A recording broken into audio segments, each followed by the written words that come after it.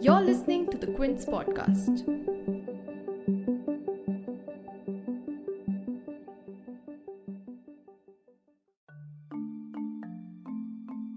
In a big announcement on 4th April, the boards of HDFC Limited and HDFC Bank announced the biggest merger in Indian corporate history with a combined balance sheet of a whopping Rs 17.87 trillion. The merger, which is expected to close over the next 18 months, has been speculated for more than a decade, and it was a question of when and not why.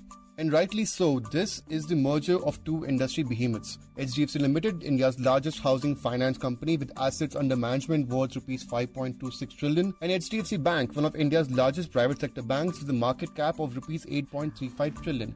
This merger will make the new entity the world's fifth most valued bank.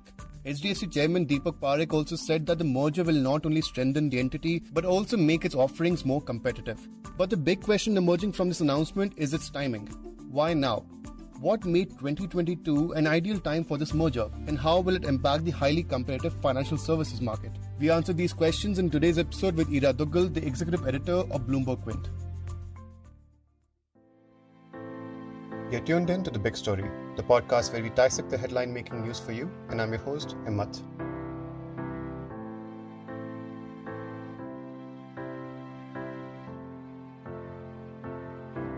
This merger was a closely guarded secret to the extent that the banner with the names of HDFC Bank and HDFC Limited for the press conference on Monday was only printed after midnight Sunday. According to an Indian Express report, only 7 people were involved in the finalization of the merger. These 7 were HDFC Limited's Deepak Parekh, K.K. Mistry, Renu Sood Kannad, and V. Srinivasa Rangan, and HDFC Bank's Atnanu Chakraborty, Shashidhar Jagdishan, and Srinivasan Vaidyanathan. Other than these 7, the only other person who knew about it was the RBI governor. So let's get down to brass tacks about what this merger is going to entail. As per the current structure, HDFC Limited owns 21.5% stake in HDFC Bank. Incorporated in 1994, the bank was born to HDFC Limited, which was established much earlier in 1977. And since then, the bank has overshadowed its parent HDFC in terms of growth and performance. And now, as HDFC Chairman Deepak Parekh puts it, the son has grown up to take over the father's business. Post the merger, HDFC Limited's stake in HDFC Bank will be erased and HDFC Bank will be 100% owned by public stakeholders. Existing shareholders of HDFC Limited will own 41% of HDFC Bank. Shareholders of HDFC Limited will receive 42 shares of HDFC Bank for 25 shares of HDFC Limited. But as I stated earlier, speculations regarding this merger have been rife for more than a decade. So why have the two entities decided to merge now? Are there any market conditions which made it easier to merge now than earlier? We took this question to Ira Duggal, the executive editor of Bloomberg Quint. And according to her, it was a mix of factors which made the merger possible, from the change in regulations to even changes in the leadership board. We believe there are a combination of factors which actually led to this merger being announced between HDFC Bank and its promoter, HDFC Limited. For those who have followed the sector, they know that this is something that has been talked about, speculated upon for actually years and years. So why now is a very relevant question. 3 things seem to have changed. Firstly, there has been a change in regulations for non-bank financial companies, NBFCs as they are called, and housing finance companies. As you know, over the last 2 or 3 years, there have been accidents in the NBFC and the housing finance sector. The DHFL, for instance, had failed. After that, the Reserve Bank of India had tightened its regulations for NBFCs and housing finance companies. Until then, banks had much tougher regulations and NBFCs and HFCs had easier regulations. But over a period of time, you're now starting to see those regulations converge. So the first point here is that it was less beneficial for HDFC Limited to stay an HFC and not be part of a bank. The second aspect is that any time these two entities merge, there were large requirements that would come in to meet statutory ratios such as the cash reserve ratio, which banks have to keep aside, or the statutory liquidity ratio, which is the amount that banks put in government securities. So if a large book such as HDFC's comes into the bank, they would have had to raise more capital.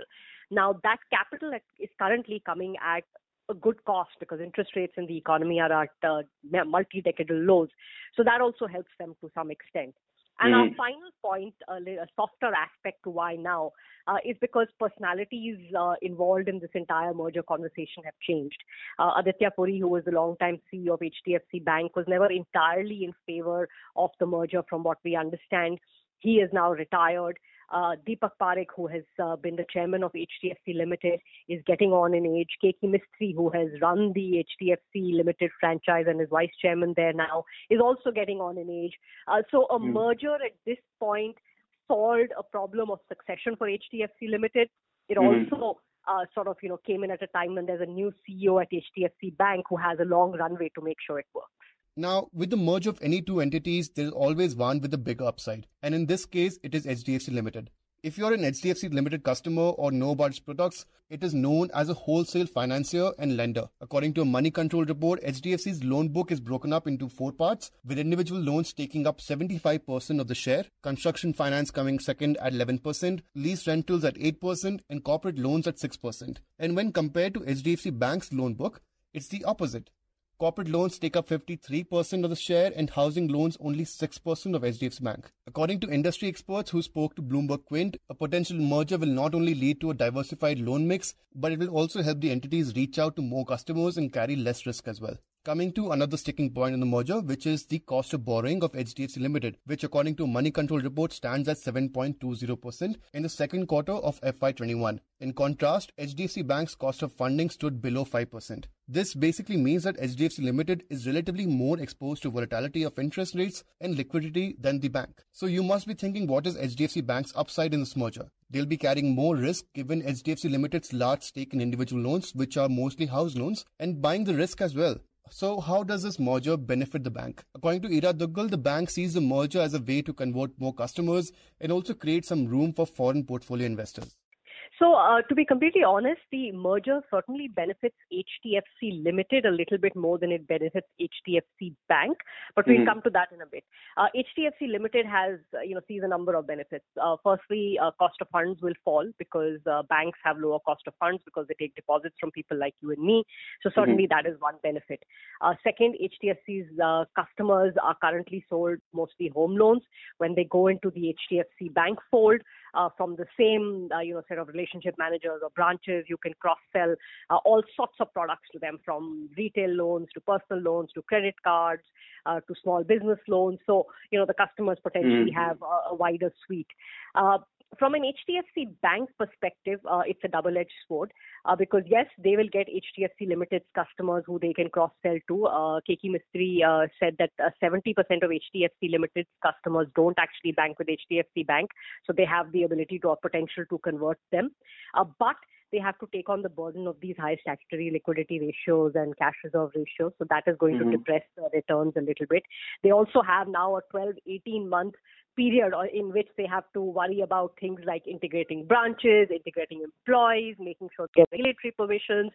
So there's going to be a lot of management bandwidth that is going to go in this at a time when a new credit cycle is potentially starting.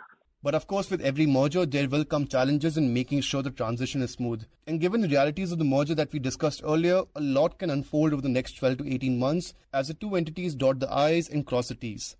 Though share prices increased by 7% for both companies on Monday, they declined the very next day. Shares of HDFC fell 1.54%, while HDFC Bank declined 1.23% at opening bell on 5th April. According to Ira Duggal, one of the big challenges that the merger may face is management of employees and getting approvals from regulatory bodies.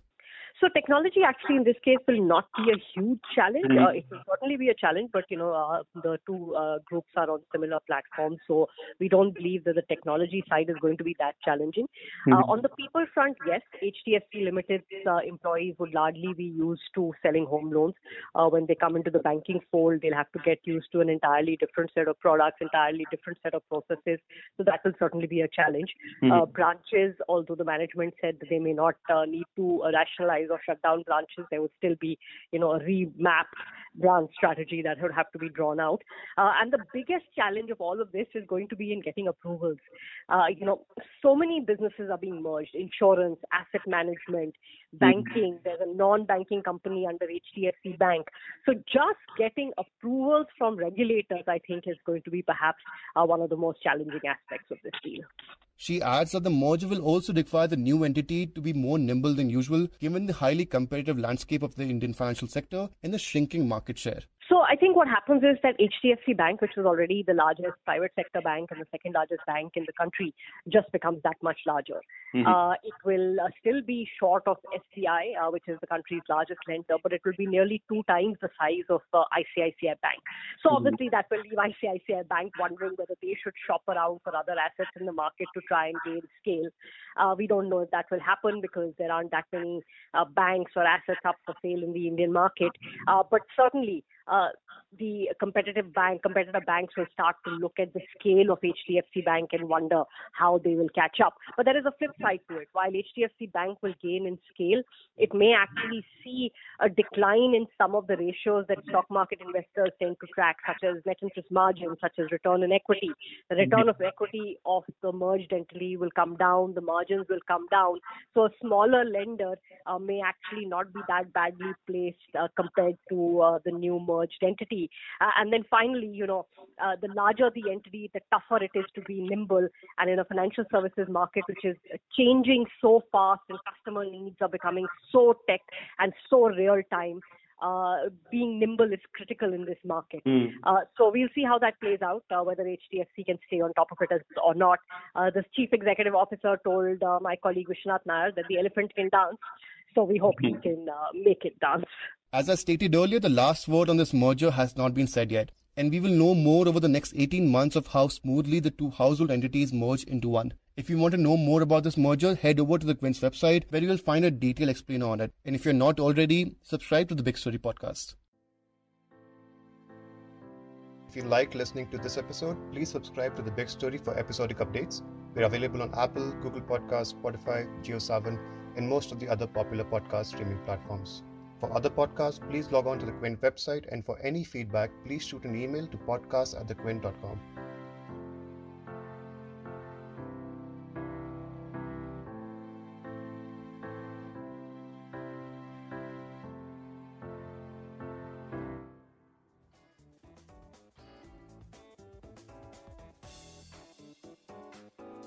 Thanks for listening.